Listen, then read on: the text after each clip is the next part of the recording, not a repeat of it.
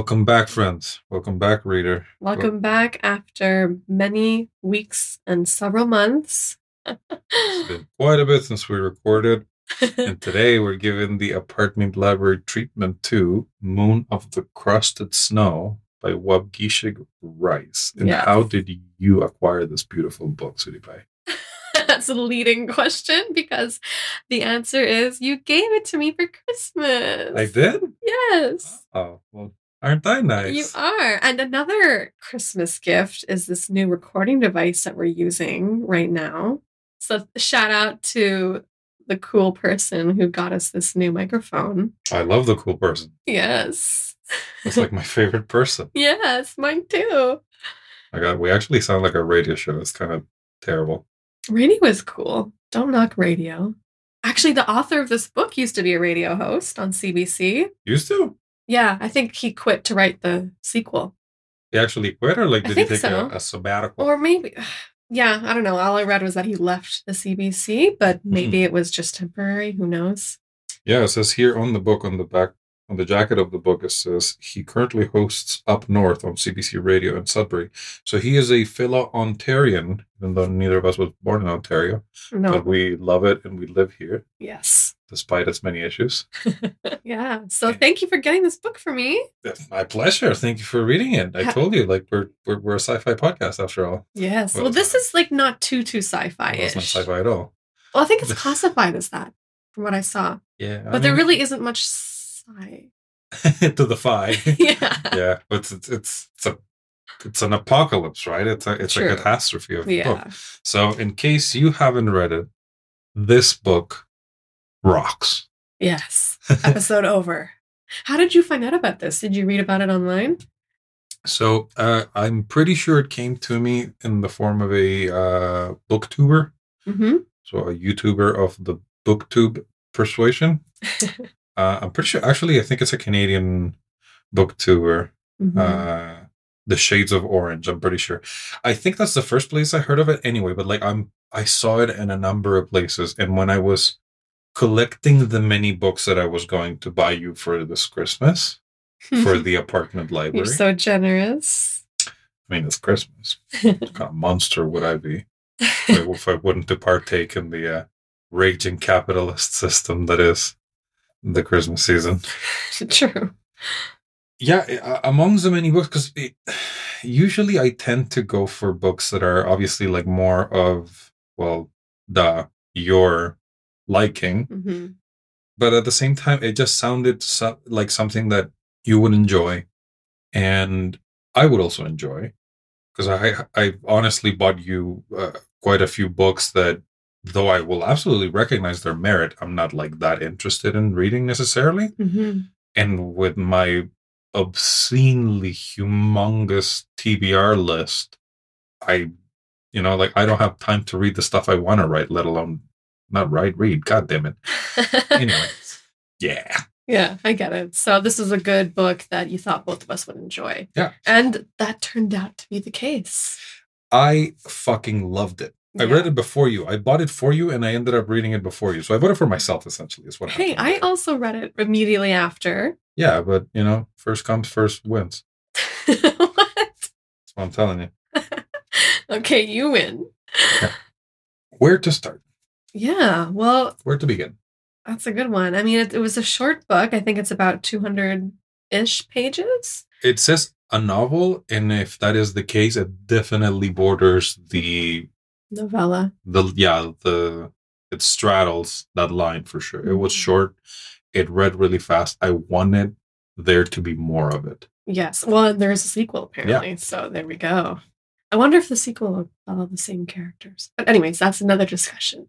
But I think it takes place 5 years after. Okay. And I guess would it follow the same family, I wonder? That would be pretty cool. Because you do wonder what happens at the end. Okay, so yeah, there is going to be a sequel set to release this year, 2023, and it's called Moon of the Turning Leaves. And I'm pretty sure, I saw that it was going to come out in October. I'm really looking forward to that. I actually enjoyed this book thoroughly. I looked forward to reading. I wanted to be done with other things so I could get back to the book. Yes, me too. Yeah. Like usually, like given the nature of our work, we both work with text. So like at the end of the day, it's not every day that I feel like reading after work, after 8 hours of sitting there reading. Mm-hmm. But with this, I definitely, like, more than once, I just spent the afternoon reading. Yeah. In the evening, like, and all the way until we went to bed. Just read through the thing, right? So, like, Yeah. we read it I mean, it's very short, but, like, yeah, we read it fairly fast. We did. It's like, oh, yeah. It's so good. Minus a couple nitpicks, this book was borderline perfect for me. Yeah, I mean, it was really, really enjoyable. One of my favorite things was just because it's set in fall, winter in a small reservation in Northern Ontario. Yeah. So it just has this really cozy vibe, despite the scary kind of apocalyptic stuff. Mm-hmm. It has a really cozy vibe. Yeah. And I love the scenes where it talked about them in their house and getting firewood and cooking food, and just it had a really cozy, comforting atmosphere. As far as I understand, that is what people refer to as a cozy catastrophe. Well, this describes it perfectly. For sure. The slice of life aspect to it was definitely one of my favorite portions of it. His wife, Evan's wife, Nicole, a lot of the chapters that are just dedicated to her going about her day, taking care of the kids, taking care of her responsibilities. It's so vivid, like their daily life, and starts, like, things get going pretty much right away, right? Like it's in the first couple of pages that you start to get a notion that, you know, like the power goes out, things are going to happen. Yeah. And I did have obviously like a fairly good notion of where the book was going to go, of like what the topic of it was. I actually didn't, when I bought it, I actually did not know where, other than like it dealt with a community that faces societal collapse from a very blinded perspective. Like they are very isolated. Exactly. They don't get any information until people come in from the outside and give them their fragmented, very slim observations of what has actually been happening. And it's only what's been happening in like these fictional towns south of them. Yeah. But it felt real. It really did, right? Like I went and looked up if those places were actually real. If like I can't remember what the name of the Gibson towns. was the that's it. Yeah, Gibson, and another one. Yeah. Further south, where like the kids go to college or university, right? Yeah. And it felt real. It really like I was like this. I know, like. Yeah, despite the fact that they're this community, everyone knows each other. They're very tight-knit community. And they are isolated. Like they're up in Northern Ontario. But just the feeling that at any moment people can come here and you can't prevent people from coming to your community. I both found it surprising, like have it being such a part of like the apocalypse literature and zombie literature and downfall of society / dystopia type of scenarios. I was kind of surprised, sort of missed it a little bit. And at the same time, I found it pretty refreshing that like this was a very like grounded approach and things remained like pedestrian. They remained like very day-to-day normal people doing normal things with the backdrop of this thing happening fairly far away, yet affecting them nonetheless. But the fact that like they didn't start forming, you know, like a close gated community with they built palisades, walls with like people keeping watch around, you know, like guns and exactly, like nature provided that for them already. Like winter provided an almost impenetrable barrier around them, enough that like only a few people come in from the outside. Only a handful of them are actually not from the reservation. Yeah. Right? They're actually not from that community. On that note, like the book did give me some really neat idea of what it is to live on a reservation, like what reservation life is like, what the modern life of a First Nations Canadian reservation is like, or just like the daily life of like First Nations people. Yeah, it's something that you don't really get to read about in many books, or at least I haven't. You kind of have to seek out that type of perspective, I think. Mm-hmm. But It's it was, definitely the first one that we've read together that we get yeah, to discuss. yeah, it was really cool, and it was nice how it was like a story that didn't necessarily have to happen on on a First Nations reservation, but that just happened to be the setting, and it was kind of cool to have that as the backdrop of the main story. Yeah, I think it's alluded to when like people really talk about the importance of like getting different voices to tell stories, and that it has been discussed a fair bit in a lot of the media that I consume regarding sci-fi and fantasy and fiction in general, where like yeah, like we've heard the story told by Stephen King 35 different times, Yeah, and by similarly other people in that same vein, but this definitely gave it a different flavor. Obviously, like from the Anishinaabe words and the customs, the traditions, the aspects of life that their cultural enclave bring to the story, yeah. it like made it, at least in our perspective, terribly unique, right? Yeah, it was very cool. And yeah, I totally gave you the opportunity to learn about what life is like, at least on some of these reservations. Like, they have a grocery store, but it's super expensive. Yeah. So that's the topic that people who don't live in those communities might not be aware of. They're used to having their power cut off, their communications cut off, because the infrastructure just isn't, there's not enough investment, I guess, compared to other parts of the country. So those are things that you see in the book, and it's not like it's shoved in your face as like some Political statement. yeah, although maybe it should be, I don't know, but Yeah, no, I mean, it definitely, like, for instance, like, the only reason that they have a lot of the infrastructure they have is because people from southern Ontario went up to build a dam and build this and that. And, like, they're kind of along the way, this community finds itself, like, kind of along the way. And therefore they end up with, telephone towers and internet and whatever, right? yeah. And it's a nice community. Like they have their values of helping each other. The elders tell stories, and that's how they pass on knowledge. And Mm-hmm. it's just really, really cool to read a different perspective. For sure. And there's still a sense that, like, that you hear from Evan being told by the author through Evan that there is, a resentment within the community for people who have been, he literally says lazy, but what it's alluding to on top of that is the fact that, like, a lot of the culture is being left behind. Like, I don't know how many times he said, like, all these people that don't hunt anymore. Yeah. And that, like, when they actually have to go and, like, make a tally of, like, what kind of food people have and what they're going to have to do to ration stuff, he is surprised, like, the number of people that don't go hunting anymore because he hunts and he provides food for his family that way and for his neighbors and for his friends and for everyone.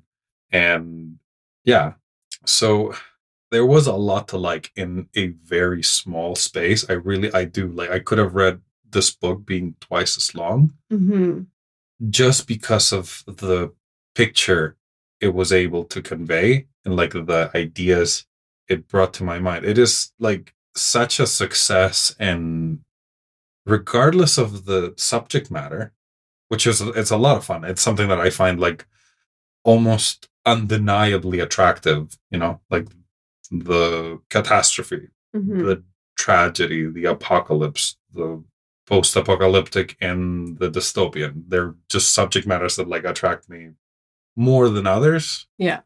More than some others. But even then, even if this book had been what it was minus that, if it was literally like a slice of life in this community, within this culture, like with these characters, I think I would have liked it just as much. Oh, me too. It was just, it had that weird feeling of, there's this outside world that's kind of deteriorating. There's no power, no communication, no food. So it has all these scary topics, but it just managed to still, to me, feel like such a interesting, cozy, comforting story. I don't know.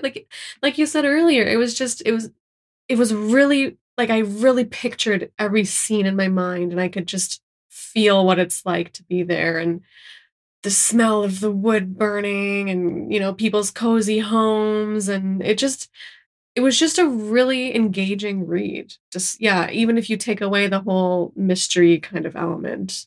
Yeah, the drama of it. Yeah, it was, like you said, I would read a whole book about these characters and the setting. Very, very unique. Yeah, even though by the end there aren't that many of those characters left. Yeah. No, there are a few hundred people living in that community. Yeah, I think 500. Did they say something like that? Yeah. I read 350. I can't remember. Oh, maybe. Yeah. But yeah, like by the end, there have been like 30 deaths. Yeah. And yeah, so there's the aspect of the antagonist, Scott. Yeah, and I thought that was like the only point that was a little bit weak. I thought that aspect was a little bit underdeveloped. That character felt a slightly less three-dimensional than all the other ones, because the characters of Evan, Nicole, their kids, their parents, even though like in such a short book, you don't get to spend that much time, like Evan's friends and colleagues, you just get a sense that they're real, tangible, three-dimensional people. Yeah. Whereas they have histories, like they have a backstory that even though it's not explored, you know it's like you can feel it that it's there. For sure. Yeah. Whereas in contrast, the antagonist, the real antagonist of this story felt a little bit more, or a little bit less real and developed. Although I still saw it in my head. It didn't ruin my suspension of disbelief. No. And I wonder maybe if it was a bit intentional, because he's this outsider, mysterious guy. No one really knows his motivations, where he came from, who is this guy? So maybe the author, just guessing here, on purpose kind of left him a bit mysterious. A bit mysterious, a bit underdeveloped, just to kind of contribute to that idea of who is this random guy? What are his motivations? Maybe. Yeah, I guess. Yeah, for sure. That makes me think that, like, yeah, in a way, it's a reflection of the fear and desperation of the unknown. However, he is not that much of the unknown, though, right? Like, he comes and it's almost immediate. It's after he gets off of his snowmobile and has said a few lines. By that point, you already know, okay, this is the bad guy. Yeah. This is 100% going to be the bad guy. I know you didn't feel that way because you said like you hadn't made up your mind about him once. Yeah, when we talked about that, it was pretty early on after they introduced the character. And at the beginning, he was trying to be super nice and respectful, and he seemed like he was obviously trying to make them like him. So in a way, I wasn't sure where his character was going to go. Is he going to do something horrible? Is he going to not do something bad? So I think it was early on in the character arc that we talked about it, but for sure, like as the story goes on, you see that he is not a good person. Yeah, like I think I latched on a lot to like the main character of Evan, where he is the opposite of an unreliable narrator, right? Like I just bought it hook, line, and sinker that like when he says this guy gets off the snowmobile and I tense up, right? And I see this in the way that he talked to them, like he talked down to them right away. And when the chief and a couple of the elders show up, he shows respect and deference. So yeah, you can tell, or you got the feeling. Yeah, like it bugged me right away when like it's funny because this is a very much an apocalyptic event that is happening, and it's only by virtue of the isolation that these people live in that it is getting to them a lot slower, and it's affecting them a lot different than the people in the larger cities. And so the fact that this guy shows up and right away he's trying to take over. Yeah, like exactly, right? So like to me it just like it was like a little too, and then like he's supposed to be like in his 40s or something, and then like he catches him at a party with like teenagers. Yeah. And he's got like a 20-year-old or like an 18-year-old girl like sitting on his lap. It's like, okay, well this guy is like, yeah. So it, not to like ramble on about like me disliking it, because I didn't dislike it. I just felt that it was like a tiny bit too obvious. Okay. You know? Yeah. However, it did very effectively convey the point that that character was there for, right? And what as a character he embodies in this world. It didn't ruin the book for me. I love this book. It just ruined my idea of like, okay, these people are going to work together and they're going to really face this nightmare and they're going to have to overcome whatever comes. It kind of pissed me off that what ended up coming was the Scott fucking dude. Yeah, but I guess it's kind of like it's believable that this person would want to escape the bigger town that he's from because he sees it going for sure to hell, right? And yeah, the setup, I believe it. Like, yeah, he's just trying to save himself, I guess, by coming to this community, but he is really creepy, really weird, a cannibal, as you discover, as it's implied later on in the book. Yeah, that is. But I think maybe part of what you dislike about the character is just he's a dislikable person. Oh, for sure. If you imagine him in real life, he's like this douche that just comes into this place where he's not from, and he just pretends to take over. And he actually kind of does take over. He's just not a good influence on the people there. So he's just an asshole. Yeah, no, I agree. I think that it's not so much that like I don't like the guy because I don't like the guy. It's just I don't like the idea that like I don't like what he does to the story. Yeah. Even though it works, even though it absolutely works. There is the one line right near the end where he says something, like about, like, of course, the white guy has to come and fix it all. And that I thought it was like a little bit too on the nose. Yeah. Like the fact that like the white guy had already come and had already, done all the damage. Yeah, like done all the shit that he did. Yeah. It was a little too on the nose. In comparison with a lot of like the subtlety and the believability that was carried through the story. For instance, one of my favorite chapters of it, regardless of the fact that like it is so much not about what happens in the rest of the world, that chapter when the two young guys who come back from college where they're staying at the university residence, when they come back and they tell their story of how things were going down, and you don't actually get that much detail, but like you get character development of those two kids while getting exposition to what had happened and what was happening essentially worldwide. You get an idea that it's like it's so informative yet claustrophobic at the same time. Yeah, and it doesn't really explain, like it explains what's happening in the other places, like they lost power, they're running out of food, no communication, but it doesn't. I was just so curious what caused all of this to begin with, and the book obviously doesn't go into that, and I guess that contributes to part of the unsettling feeling of this and the mystery. So it's cool that it didn't really explain the cause of this whole disaster to begin with. For sure.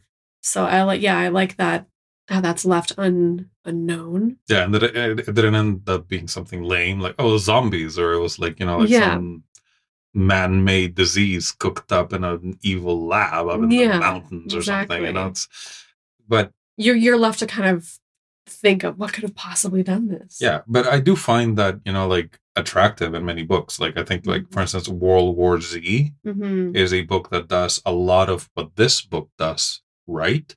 However, it's a completely different thing. That is a book where like he goes at major lengths to describe everything that is happening.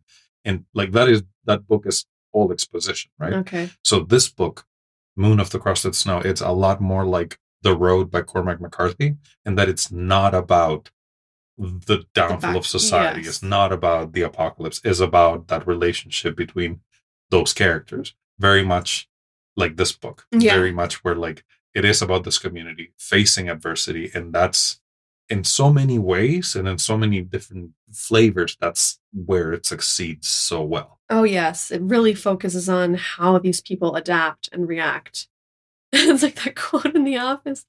What is it? React, readapt, apt, something like that. But it's the business school. Yeah, but it's really about how these people face this crazy situation and how the leaders take charge, and eventually the leaders aren't much of a leader anymore. Well, the chief, right? Like the chief himself. It sounds like it is definitely addressing in a very gentle way, or realistic, I guess. It is addressing the fact that, like, in many cases, yeah, the people who are in leadership, be it in this type of community or elsewhere, are really not apt for the role of leadership.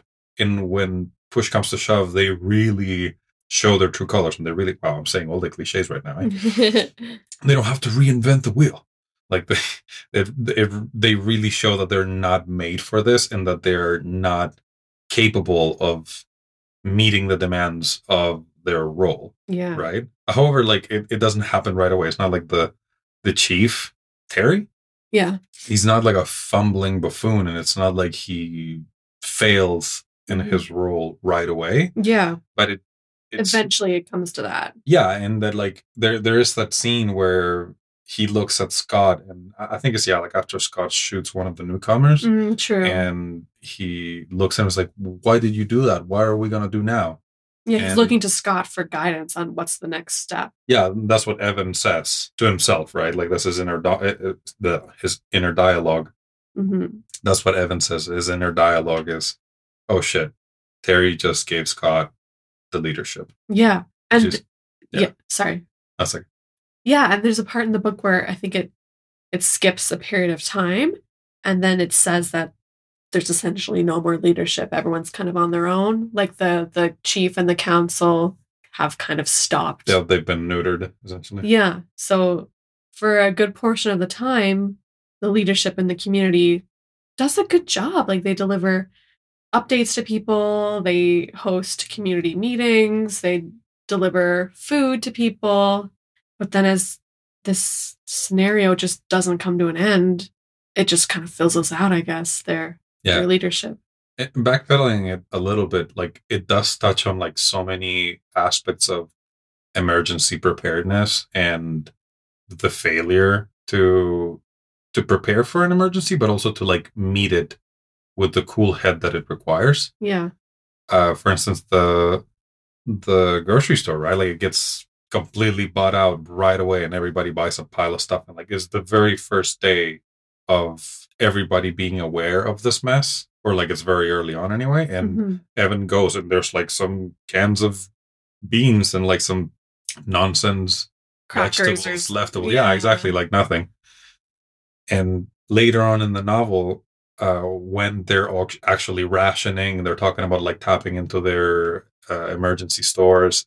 And then he alludes back to that instance, and he says, like, and now we're all pretty pissed at the guy who runs the store, because he shouldn't have let that happen. Like, we should have all gotten together and decided, it's very much like what happened with COVID-19, where, like, when it started, people thought that they were going to be, like, trapped in their house for a month, so they bought enough toilet paper for 2 years for some stupid reason. Yeah.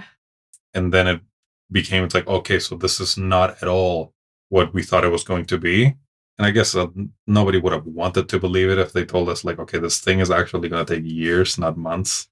Yeah. Let alone weeks.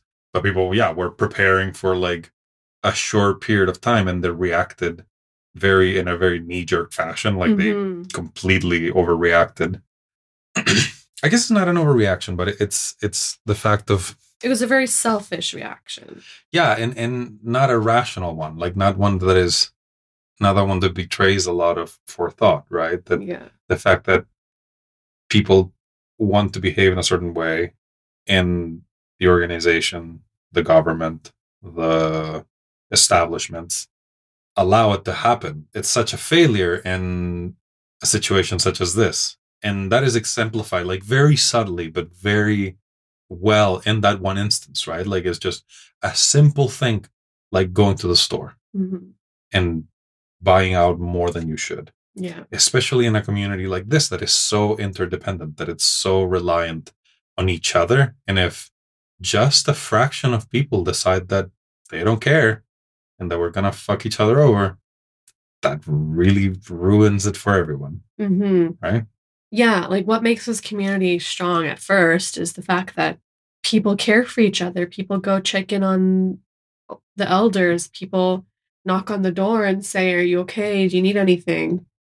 But I guess as time goes on, it really, once people realize that this is not ending anytime soon, it's been, I think, near the end of the book, it's been 2 years Yeah, that's a flash forward, right? Okay, yeah. But so it just goes to show that I guess eventually it's kind of everyone for themselves, sort of. That's what's implied, I think. To an extent, yeah. I mean, Like the tight knit families stay together, but there's but there were still like quite a number of people though. Like there were like some of the elders, or there were the friends, there were the yeah, people who had made it, right? But yeah, it very much alludes to the fact that if you don't step up and organize, get together and look out for each other and prepare for it and react properly when it's time to do so, yeah, things go south really quickly, yeah, and it gets very difficult to address a problem that it's serious, but by virtue of not reacting properly, it becomes so much worse. yeah, for So sure. there are so many aspects of this novel that I loved, that really touched on like so many of those things that I love about this genre, even though it's so not typical. It's so unique and not obviously an apocalypse novel. It's not a dystopian future so palpable that, like, we're seeing it right through our smartphones today. Like, it's not this obvious parallel to the issues of you and I. Even though we live in the same region, this community is from, it's such a world apart, right? Yeah. Like, we live in Ontario, we live in Ottawa, we live in Southern Ontario, but like, it's such a completely different world to think of someone who lives in a small community, in a small tight-knit community, and even more so one that is historically and culturally isolated and justified in being apprehensive towards the outside world. So it worked for me on so many levels that I'm fucking dying to read that sequel. I really hope that he delivers.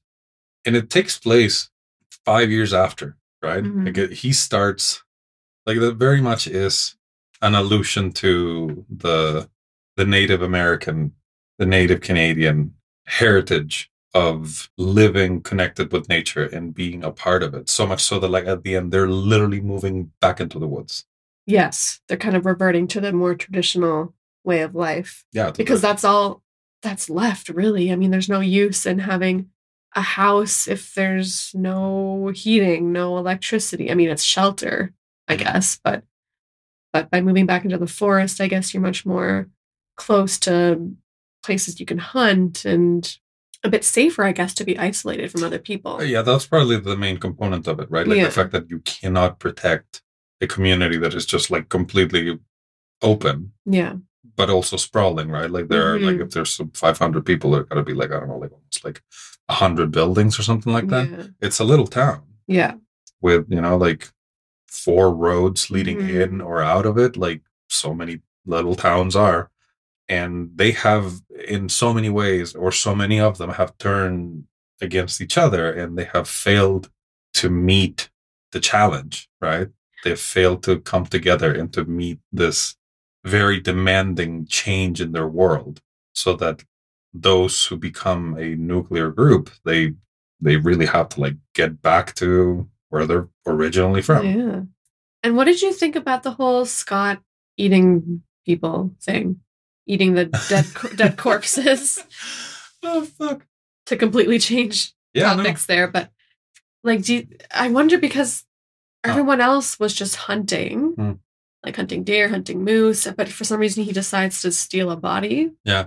So I have read a fair bit of a fair number of books by Michael and Kathleen Gear, a lot of their books. So these guys are the archaeologists, and they write fiction based on their studies. So they have a whole ton of books about, like, Native Americans across North America and across the ages, right? Yeah. And I'm pretty sure I've seen it there in a number of times, that for so many Native American cultures, the issue of cannibalism is one of the biggest taboos, and one that is associated with a number of, obviously, like in modern, or the world. Wendigo thing. I think I read that that's a reference to the Wendigo. Is that off base. I think if I remember correctly, yeah, that is and I mean, Wendigo is like a generic kind of. Yeah, it's like a construction of like so many different myths and ideas that have been, passed along, that have morphed, but yeah, if I remember correctly, yeah, it has to do with someone who has eaten human meat and gone crazy. I don't know if that's part of like this particular, like the Anishinaabe mythology. I don't know. Maybe that's completely not part of their storytelling or whatever. But just on the Wikipedia page, it says that it's Scott eating the dead people is like an allegory for cultural genocide of indigenous people. Yeah, I mean that entire character is essentially that, right? Like it very much is a outsider who comes and takes over and takes away from them and causes all kinds of tragedies and steals so much from them, like their place, their people, their friends. Evan's brother kind of teams up with Scott. So you lose family, you lose safety, you lose your traditional moral history is tied to the things that like this guy is taking away from you, and that is I guess exemplified like in the most radical form in him eating one of the elders or one of their dead. Yeah, and that scene where they like one of the final scenes where Evan and I guess Isaiah probably they go confront Scott about stealing a body from the morgue, I guess you can call it. That whole standoff reminded me so much of Wind River. Do you remember that movie? Yeah. The standoff in that movie where there's just like a bunch of people, like they all have their guns and you can feel the tenseness. Yeah. It just gave me that same vibe. For sure. It takes place in a very similar setting, right? Yes, that's part of it for sure. For sure. But just the standoff between people and they're kind of trying to remain friendly, but you can tell that there's... Yeah, not be the one to raise the tension past the boiling point. Yeah, and you can feel that at some point someone's going to shoot. Yeah. And you don't know who it is or where it's going to happen. And then there's that ambiguity that like we had a pretty good conversation about was the notion that like you don't know for sure that Evan makes it or not until the very end. At least that's how I interpret it, right? Yeah. So I wasn't even sure if he survived, but I've read the Wikipedia summary and it says that he does survive. Yeah. So that's how I saw it, right? Yeah. Like he gets shot 3 times, you think, and the way that the text goes up until the very end, essentially, kind of alludes to the idea or teases the idea that he's dead. Yeah. And as only at the very end, when his wife, Nicole, says to the kids, like, let's go find Dad.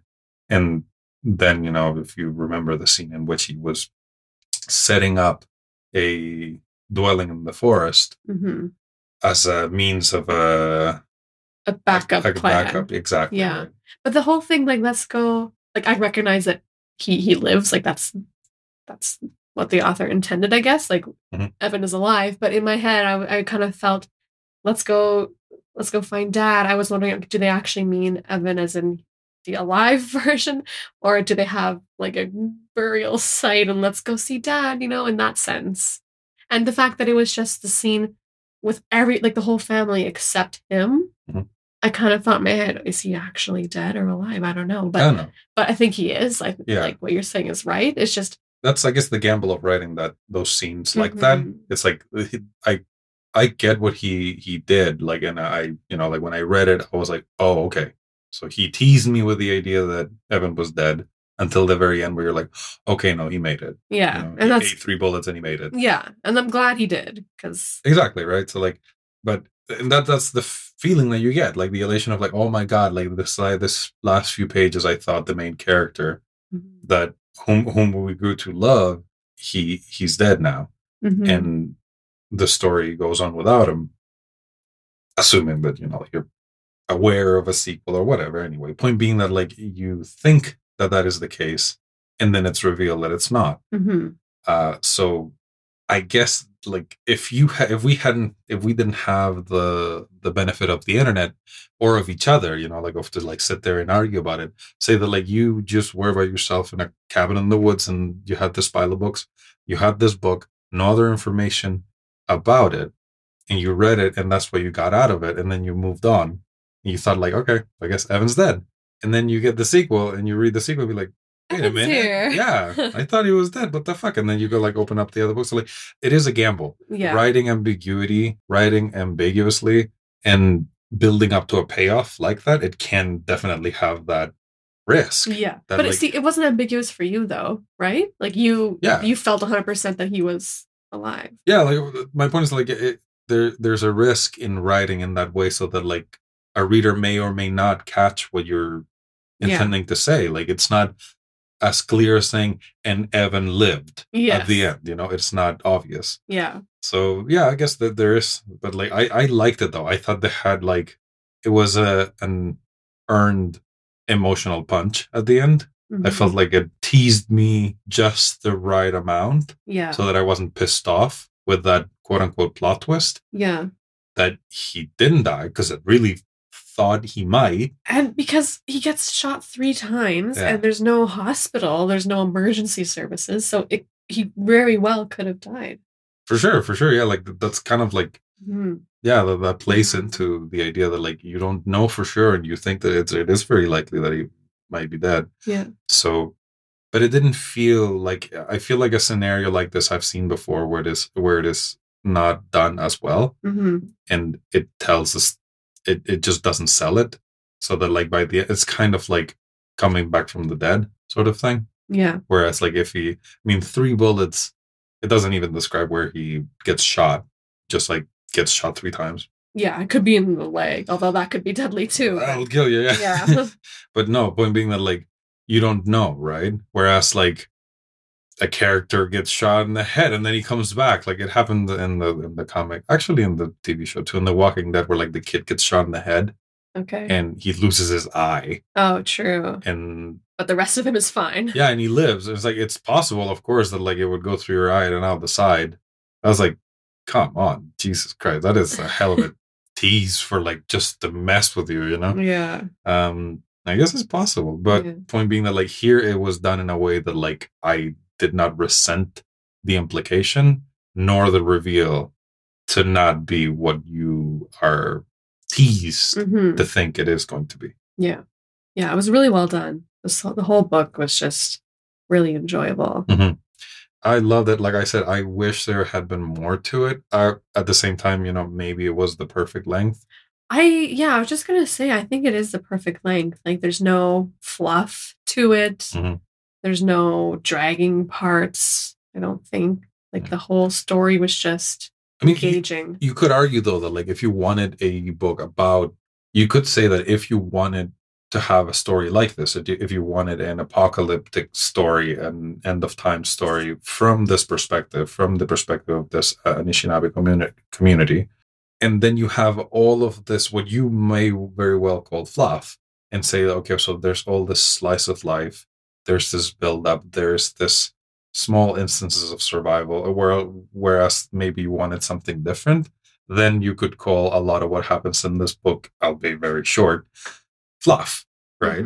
Whereas those were so much of the things that we like, that I really enjoyed. Yeah, it really fleshed out the characters and made you just, I guess, feel for them more. Yeah, I felt it was real. Like, definitely, to your point, it definitely conveys like real feeling of 3-dimensional characters. But yeah, and not but like in addition to that, it definitely it felt real. It felt like the day-to-day stuff that was happening. It delivered a lot of what I really enjoyed about A Quiet Place, where it's a completely implausible scenario in which people have to survive in this world that is so hostile and so deadly. But you see them cooking and playing little board games and doing laundry and surviving the onslaught of insanely deadly, no spoilers. But it just balanced that so well. And I think what I'm trying to say, I guess, is that if you were looking for something else, maybe you know, like if you wanted World War Z, or if you wanted The Walking Dead, you're not gonna, I don't know, like I keep thinking of like zombie books for some reason, because like this sort of like catastrophe like does allude to that. Yeah. shares a lot of the DNA with that sort of thing. But like, yeah, my point is that if you wanted that type of like beat by beat, fast paced, action packed, still drama, but like, a catastrophe of like these epic proportions in which you have to survive, you have to scavenge, you have to figure out a way to get your food rationed properly and get power, like build up some walls, get people different watches so that like we're safe, right? Here it felt so much more likely and real. Obviously, because like, like you don't know what the downfall of society here is, but like in The Road by Cormac McCarthy, it's not about that, but at the same time, like the world does convey like so much of that aspect of it, and what makes like that book in so many ways, aside from the central story, like it is here about this community, about these characters, it still really tickles that story that it is so in vogue and it's so in the popular consciousness right now. Like the post-apocalypse, the catastrophe, the dystopia. It really like addresses like that niche desire that we have for these type of stories. Yeah, these types of things that it could like you just put yourself in that situation and wonder, how would I survive? How would we make it out? But it's really cool to have it from this perspective of an Indigenous author's perspective. It's really unique. Like I've never read anything like it. Mm-hmm. Yeah, exactly. It could be like it's like so many different perspectives like that could give it the flavor to it. However, yeah, it's made unique because of it, but not about it. No, it's not the focus necessarily, although that wouldn't be bad. I'm not saying that's a bad thing, but it's this familiar story, this interesting story, but with such a cool twist to it. Mm-hmm. Yeah, it really. Or yeah, like a really neat retelling of something that like we might have seen before. Yeah, it didn't feel that way though. No, it didn't really feel like, okay, I'm reading another post-apocalyptic catastrophe, of which I've read many. Mm-hmm. But no, this didn't convey that notion at all. Like it really didn't feel like it even like shared that much with books that like, or stories in general that like you might put in that box. Mm-hmm. But yeah, like I keep thinking of The Road, I keep thinking of A Quiet Place, even though it's so different, right? I think it does so well convey the characters, their interpersonal relationships, and in the face of this catastrophe. And it's funny, that isn't saying much. That idea is not that, like original, now that like we have it like laid out in front of us. But it is, to me, and I'm sure to you and to so many other people, for some reason so enjoyable. Yeah. Like this combination, I'm pretty sure that's what made, The Walking Dead, even though that show ended up being horrible, it is what made it so gripping in the beginning, right? There is the drama of the character. There is the fear of the uncertain. And then there's the immediate danger and the challenge of what makes the world unique, what's happening. Here in Moon of the Crusted Snow is essentially like all those elements played out.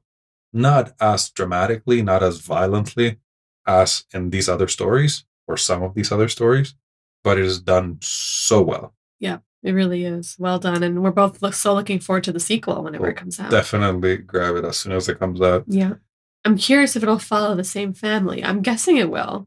I would hope it does. I hope so, because it would be nice to see where they end up and what challenges await. Mm-hmm. And it takes place 5 years after, if I remember correctly. So that is plenty of time to like have most likely the two kids. Actually, they're pretty young though. Yeah, I think they were like 3 and 5 or something. Yeah, so yeah, they're not going to be that old. No. Okay. Yeah, in my head, they're like, they would be like closer to like teenagers. Mm. So yeah. Yeah, it's interesting to think about. Cool. Like, yeah, I do follow the author on Twitter, and he posts, like a number of pictures I've seen, like, of his family, of his kids. They just had a kid. Oh, wow. Recently they just had a baby. Mm-hmm. So it is, yeah, like interesting to think about it from that perspective, like the subtle realities versus the obvious catastrophe. Mm-hmm.